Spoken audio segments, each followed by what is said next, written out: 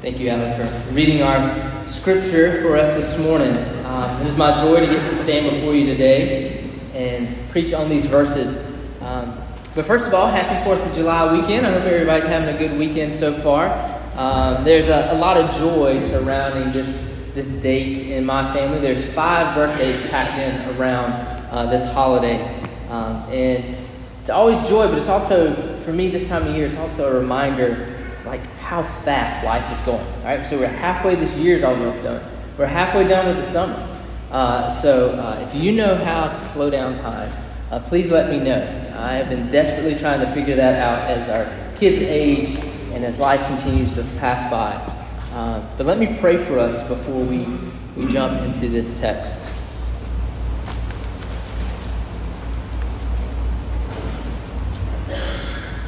Holy God, you stand outside of time. You are eternal, no beginning or end.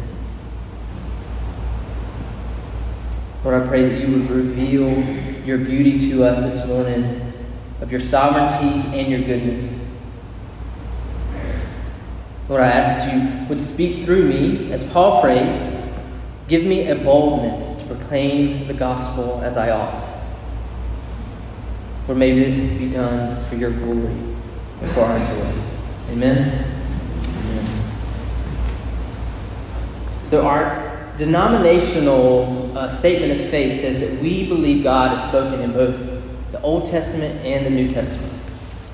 And we believe that it's the responsibility of our church to teach and preach the full counsel of God. So therefore, we typically study an entire book of the Bible, or we will have a specific series that hones in on a specific attribute or something we see constant through the arc of the biblical storyline. Like we just finished up a series on prevailing prayer. But in the month of July, we're going to do something a little different. We're going to have standalone sermons, and so I'm leading off. It's not tied to a specific book or a theme per se, but we believe these messages speak to what the Lord is doing in the hearts of our congregation and in this cultural moment. Maybe this will become a greatest hits album. I don't know. We'll have to see about that. But why did I pick Ephesians chapter 6, 10 through 20? Am I drawn to preaching topics that we don't like talking about? Like last month, I got to preach on Joel about God's final judgment on his enemies. This passage requires teaching about the devil. So I guess my next sermon will be about giving. 2 Corinthians 9, 6 through 7. Whoever sows sparingly will reap sparingly. Whoever sows bountifully will reap bountifully. Each one must give as he has decided in his heart, not reluctantly or under compulsion, for God loves a cheerful giver. So be looking out for that next sermon coming. I'm just prepping you. But why did I choose spiritual warfare? Well, I think it's a topic that we need to consider. Because much is at stake, and this cosmic battle is occurring all around us every day. And typically we swing back and forth between two broad, unhelpful camps in regards to spiritual warfare. The first camp is indifference. In camp indifference, there is a tendency to make Satan weaker than he is. The rival camp is camp fear. Camp fear's tendency is to make Satan stronger than he is. So my youngest two just spent last week in their first camp experience. So I had to run with this theme. So you'll see this come out a little bit more about these camps. And I believe the majority of our body in this room would find themselves comfortably in camp indifference. And we know intellectually that Satan and his demons are powerful, but we live day to day like they are not. My hope for you this morning, if this is your camp, is that you would be pulled out of indifference, but not pulled over fear. My hope for you that find yourself in Camp Fear is that you would believe and live like your Lord and Savior is more powerful than the evil one. Most certainly, we have a true and dangerous enemy, but he is a defeated enemy because of the work of Jesus Christ through his death and his resurrection. So before I jump into the text this morning, take a moment to ask yourself, which camp do you live day to day in? Camp indifference? Living like Satan is weaker than he is? Or camp fear? Living like Satan is stronger than he is?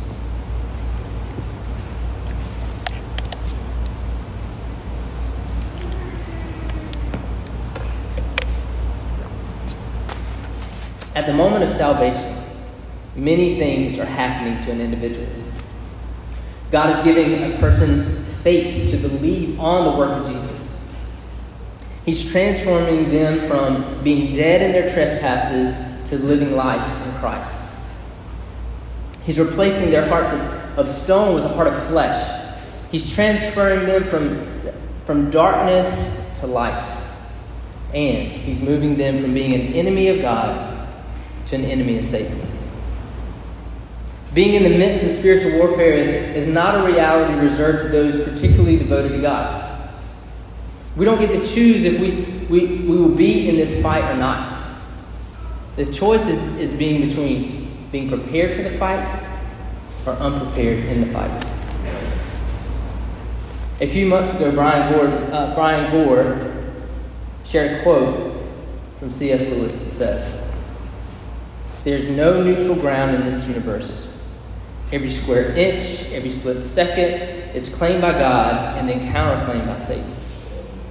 The battle is not just in moments or seasons. Instead, it will continue to rage until the return of our victorious Savior, Jesus Christ." Graciously, God has provided detailed instructions on how we are to engage this enemy in this cosmic warfare. The first word of our passage this morning is final. And there is a lot of ground covered in the book of Ephesians before we get to this final word from Paul. If you haven't spent time studying this particular book of the Bible, I highly recommend it. The opening details of this book line out the work of the Father, Son, and Holy Spirit in salvation. There's this beautiful repetition of what it means to be in Christ, referring to our union with Jesus Christ through saving faith in his work on your behalf.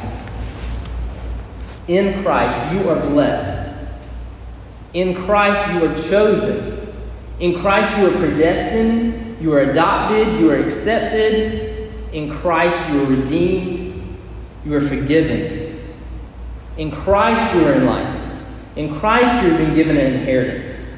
In Christ, you are sealed. And in Christ, you are assured. Amen? Amen. The book of Ephesians moves from our position in Christ to the purpose and plan of his church, to being faithful in his church, and then finally, God's provision for spiritual battles. So Paul's first order is to be strong in the Lord and the strength of his might. And sadly, this first step is often overlooked. Believers frequently move past these instructions in their haste to put on the armor of God. And I can see it in you already, some of you in this room. You said, "Hey, I've heard the passage read. Like, give me a sword, point me in the right direction, and let's start fighting." But this morning, I want to, first of all, tell you lovingly, slow your roll. Seriously, when we move forward in our own strength and might, it will fail in the heat of the battle. The ability to be strong in the Lord and strengthen his might starts with recognizing your weakness. but our proud hearts, they so shrink from weakness. In the book, The Whole Armor of God, How Christ's Victory Strengthens Us for Spiritual Battles, written by Ian Dugan, he states, "The Spirit has no interest in turning us into independent creatures which can stand on our own strength. Rather, He wants us to see clearly the reality that we have no power within ourselves to take up the armor of God and stand, unless God Himself empowers us to do that. With all notions of being able to fight on our own strength removed, the believer is ready to engage the enemy with real power and strength, namely the power that raised Jesus Christ from the dead and seated Him at the right hand of the Father." So here's the bottom line. Self-discipline and moral resolve will not be enough. This is a supernatural battle that requires supernatural strength. In your weakness, submit to trusting in the Lord's strength, not your own. So contrary to this world, weakness is the way.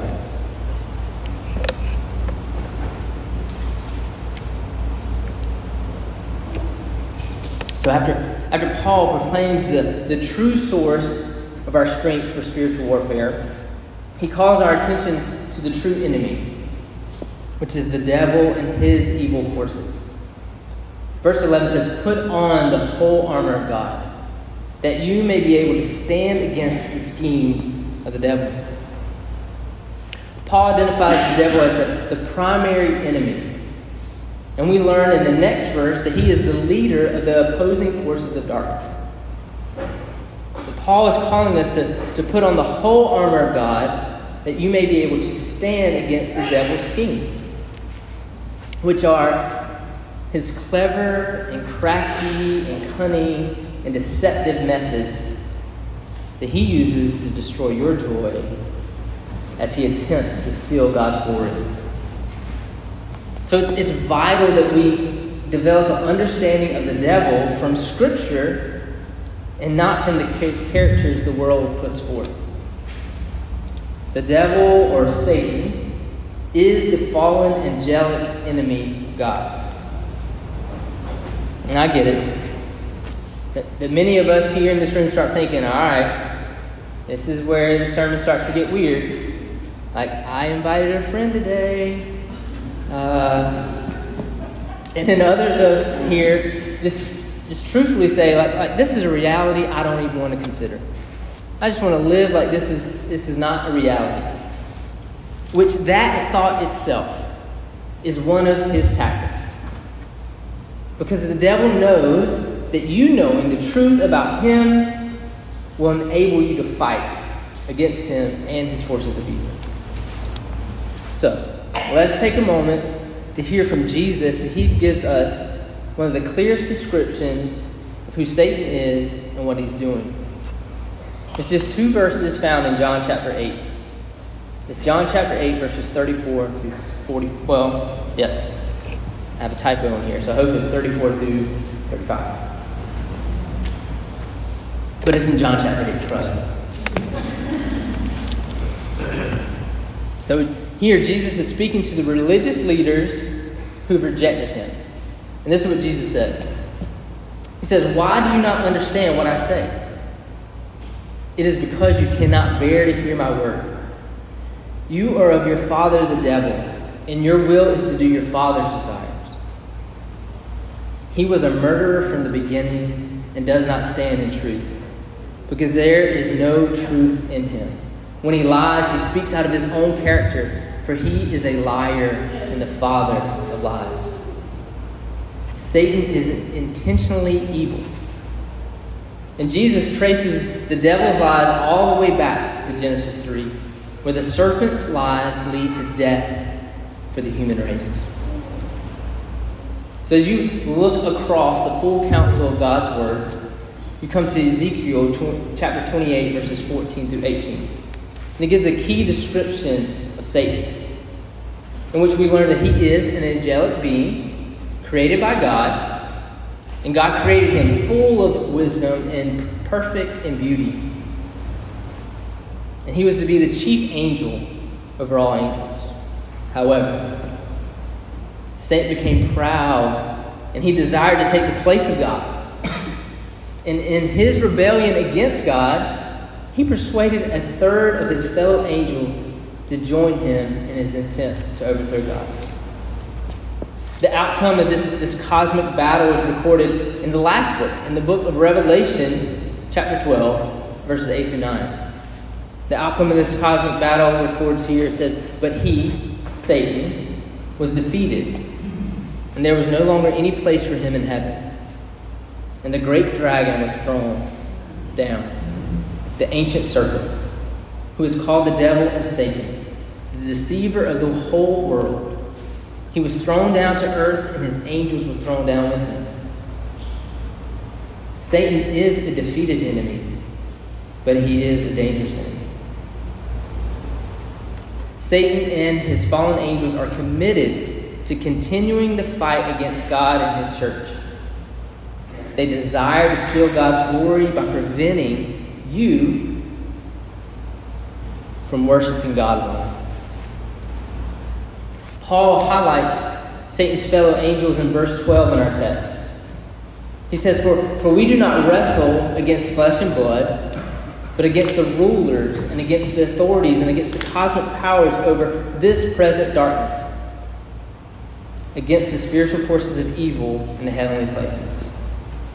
So all these terms refer to the powerful spiritual beings that make up the kingdom of darkness. And as I look across the headlines of the church, I see much wrestling against flesh and blood. And to be honest, I see so little wrestling against the powers of this present darkness. So little wrestling against the spiritual forces of evil. Church, who is the real enemy?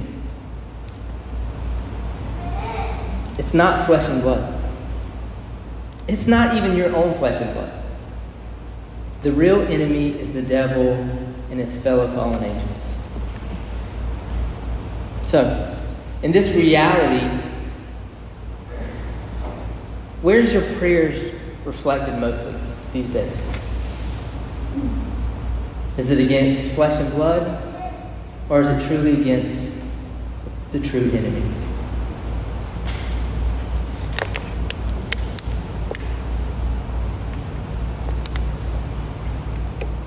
Knowing the real enemy, as we're saying, it is important, but knowing his tactics is vital.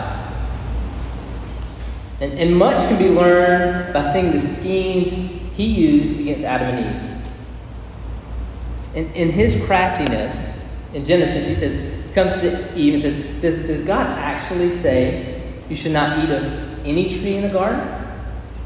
And then after Eve's response, he says, you will surely not die.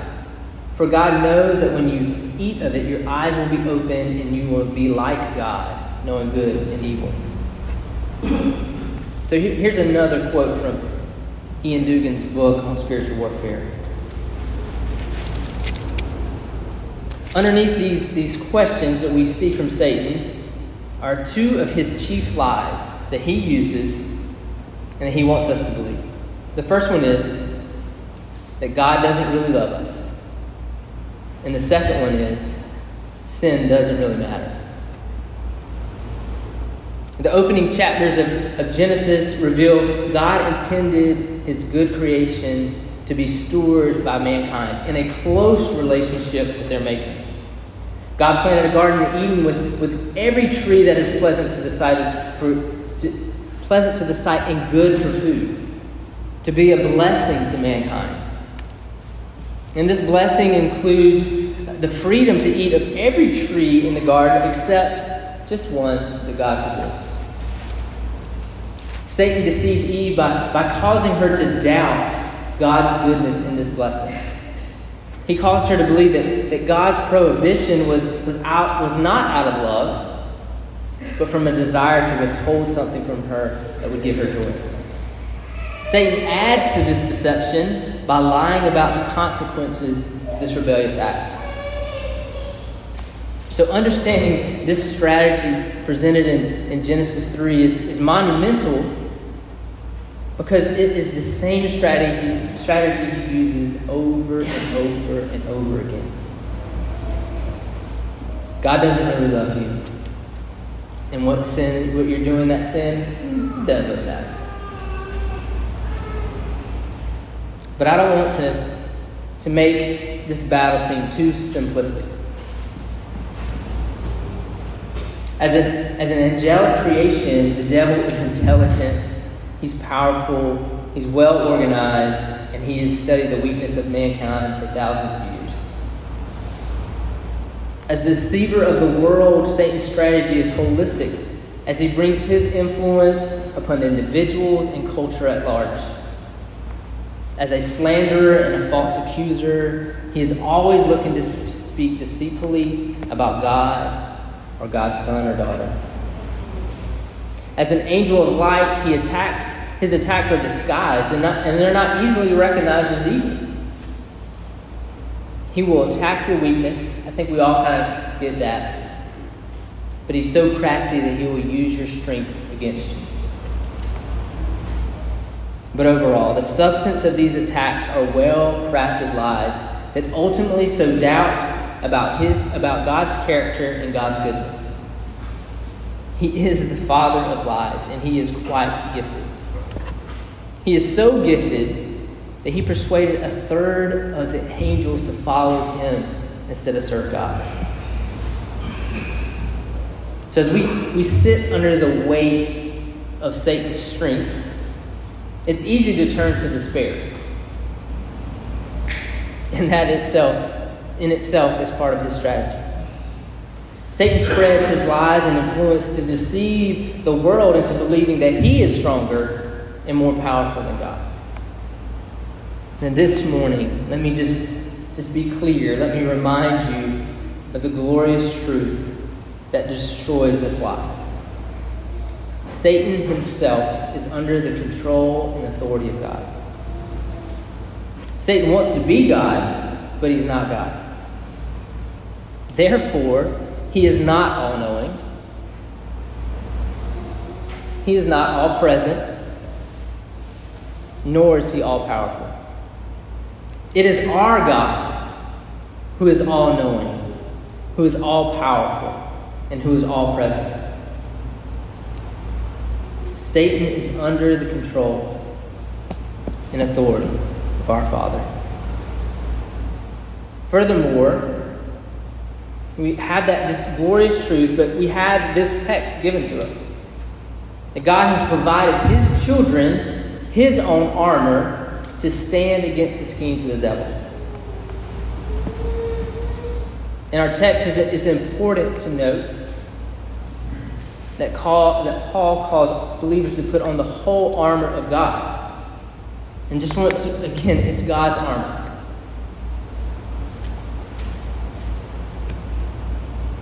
Many brothers and sisters in Christ seek to... I never know how Randy can do this so smoothly. In and out of the bottle. It's a gift. So back to the whole armor of God. This is what the call is, to put everything on. And many brothers and sisters in Christ will seek to grab our favorite piece of the armor, thinking it'll be enough. Like I talked about in the sword. Just give me the sword of the Spirit. I'm going. But it's not enough. You will not be able to stand with just one piece of the armor. That's why it's told us multiple times to stand firm in the whole armor. See, the evil one will attack from many angles. He's always looking for a weakness in our defense. But when we take up the full armor of God, in his strength, through prayer, Christians can withstand the evil day. It says to withstand the evil day, and which is every day until Jesus returns to establish his righteous kingdom here on earth. This complete weaponry that we see Paul present really comes from his reflection of what he sees in Scripture about the divine Messianic King of Kings. I want you to hear this from the Old Testament Scriptures of what is presented about our King of Kings. Isaiah chapter 11 verse 5 says, "There shall come forth a shoot from the stump of Jesse, and a branch from his roots shall bear fruit. And the Spirit of the Lord shall rest upon him, and the Spirit of wisdom and understanding, the Spirit of counsel and might, the Spirit of knowledge and the fear of the Lord. And his delight shall be in the fear of the Lord. He shall not judge by what he sees, or decide disputes by what he hears. His ears hear, but with righteousness he shall judge the poor, and decide with equity for the meek of the earth. And he shall strike the earth with a rod of his mouth, and with the breath in his lips he shall kill the wicked. Righteousness shall be the belt of his waist, and faithfulness the belt of his loins." In Isaiah 59 verse 17 he says, "He put on the righteousness as a breastplate, and a helmet of salvation on his head. He put on the garments of vengeance for clothing, and wrapped himself in zeal as a cloak." Isaiah 52 verse 7, talking about our King of Kings, says, "How beautiful upon the mountains are the feet of him who brings good news, who publishes peace, who brings good news of happiness, who publishes salvation, who says to Zion, your God reigns." And in Psalm 18, it says, "The Lord is my rock and my fortress and my deliverer, my God and my rock, in whom I take refuge, my shield and the horn of my salvation, my stronghold." And in verse 30 it says, "This God, he is perfect. His ways are perfect. The word of the Lord proves true. He is a shield for all those who take refuge in him." In Isaiah 49 verse 2, about the servant of the Lord, it describes him as having a mouth like a sharp sword. We see this description that a lot of times it gets attributed to a Roman soldier. And I think it's the beauty of St. Paul being chained to a Roman soldier, seeing it with his own eyes, but then having the Word of God, that the Holy Spirit illuminate who Jesus is through the Old Testament. And Jesus is our warrior. And this is his armor. So let's I know everybody's ready for it. Like, hey, get to the armor. Come on, let's talk about these individual pieces. Come on. All right. Let's do it. In the Gospel of John, see, I thought I was going to Ephesians, but I didn't. About this belt of truth. In the Gospel of John, Jesus proclaims, "I am the way and the truth and the life. No one comes to the Father except through me." The truth that we fasten around us is the revealed person and work of Jesus Christ in the Scriptures. This truth expresses who God is and who we are as adopted sons and daughters of the King of Kings. When we hold firm to the truth that out of love God has saved us and brought us near, we are able to recognize Satan's lies, which prevents us from being deceived by them. So next we have the breastplate of righteousness. And this is a righteousness of Christ that has been imputed to sinners as a part of the great exchange that occurred on the cross. The enemy will continue to point out your sins and failures. That's what he will do. He will continue to point out your sins and failures. But in those moments, you should point to the breastplate of righteousness and proclaim that there is now no condemnation for you, because you are in Christ. Thirdly, we have shoes for your feet, which is the readiness given by the gospel of peace. Jesus is the good news. The one who restores our peace with the Father. So peace has been reestablished between God and His creation for those who are believers. And believers are to herald this good news. So with our gospel kicks on, we should be ready. Thank you, Tyson. We should be ready to engage in the battle. So let me ask you a question. Do you have a willingness to share the gospel?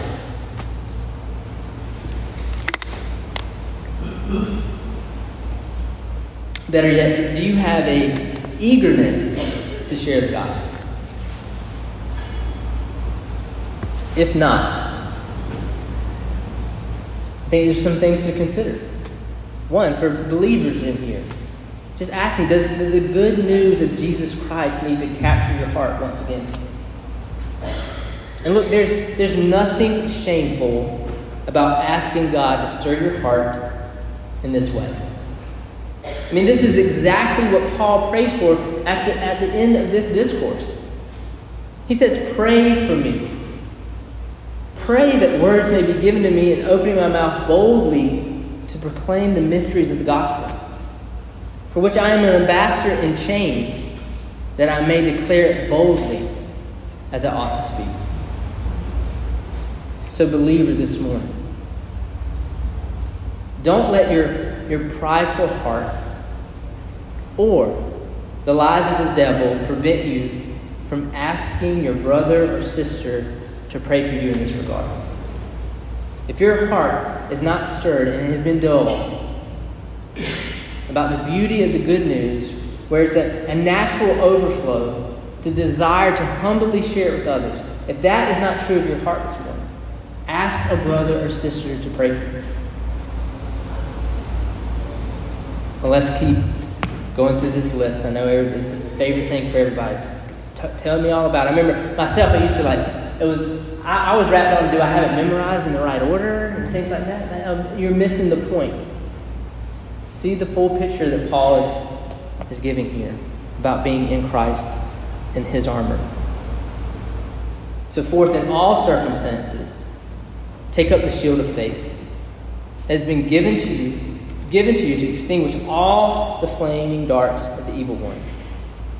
In the book of Hebrews, in chapter 12, verse 2, it states that Jesus is our source and perfecter of our faith. Again, another quick quote from Sir Ian Dugan. It says, the proper understanding of this item, the shield of faith, is found in the object of faith, not in the strength or the weakness of one's faith. Throughout the Psalms, God is identified as the shield. The Lord is my strength and my shield. You are a hiding place and my shield.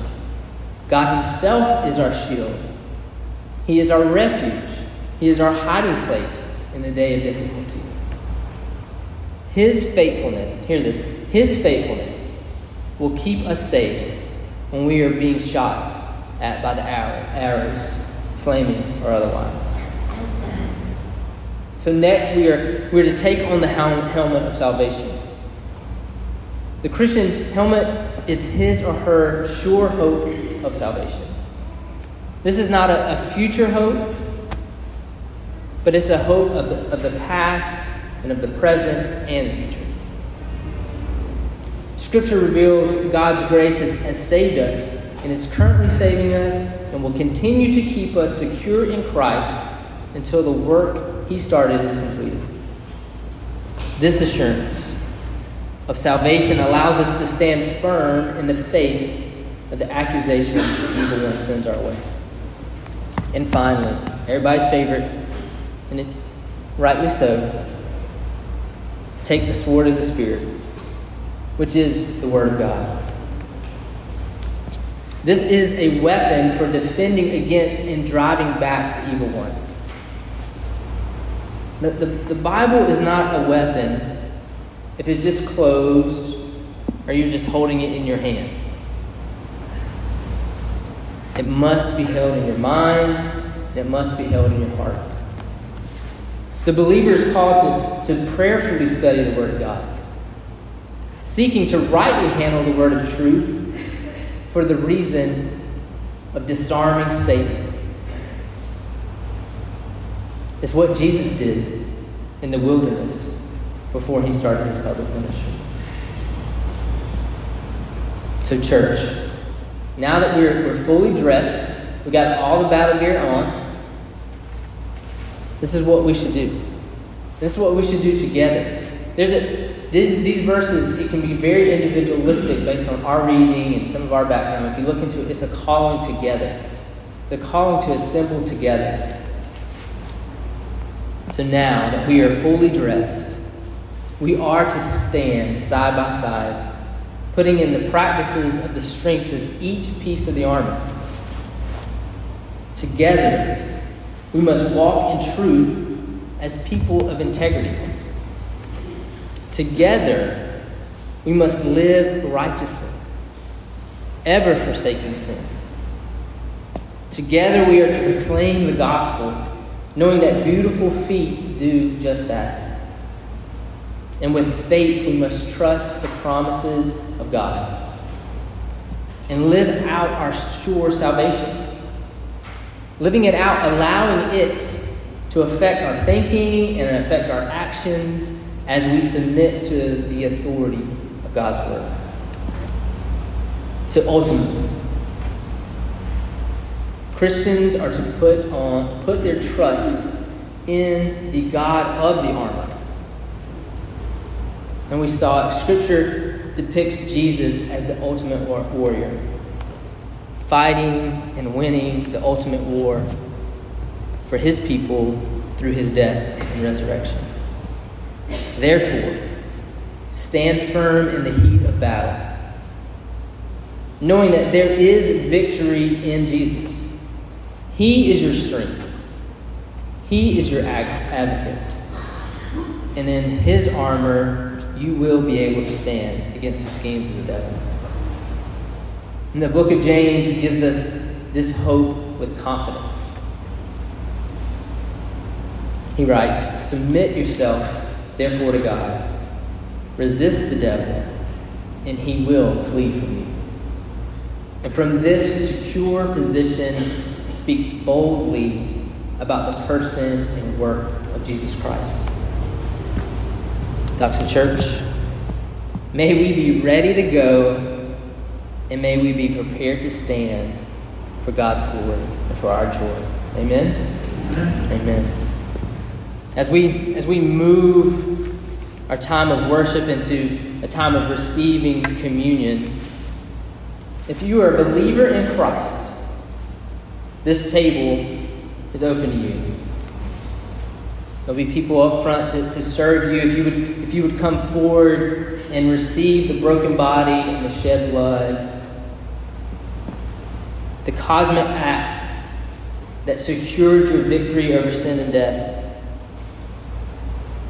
the cosmic act that defeated our great enemy. If you would receive those and return to your seat, then I'll lead us through a time of receiving the bread and juice together. If you're not a believer, and I am so grateful that you are here with us this morning, but I respectfully ask you to just observe this family meal instead of partaking in it.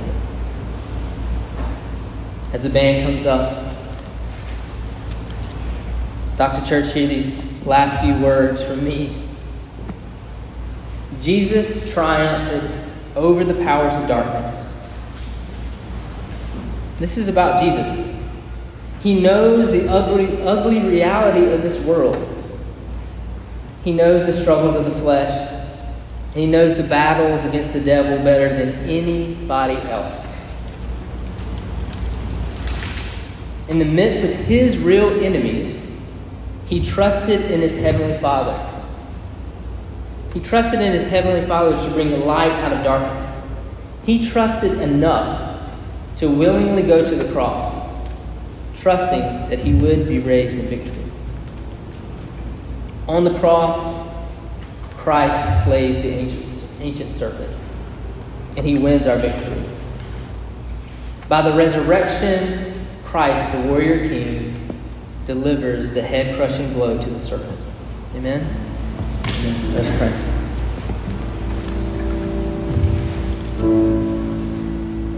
Father, thank you for your word. Thank you for your armor. Lord, I pray that we would put it on as we put on your righteousness. Lord, may we not trust in our own strength. Lord, may we come in our weakness to your table this morning to receive your work. May we be reminded the strength is found in you. Lord, that we can't stand on our own. Lord, pull us out of being indifferent to this life and to what's going on, or to be trapped by fear. Lord, there's freedom and joy found in you. Lord, I pray you continue to have your way in this time together for your glory, for our joy.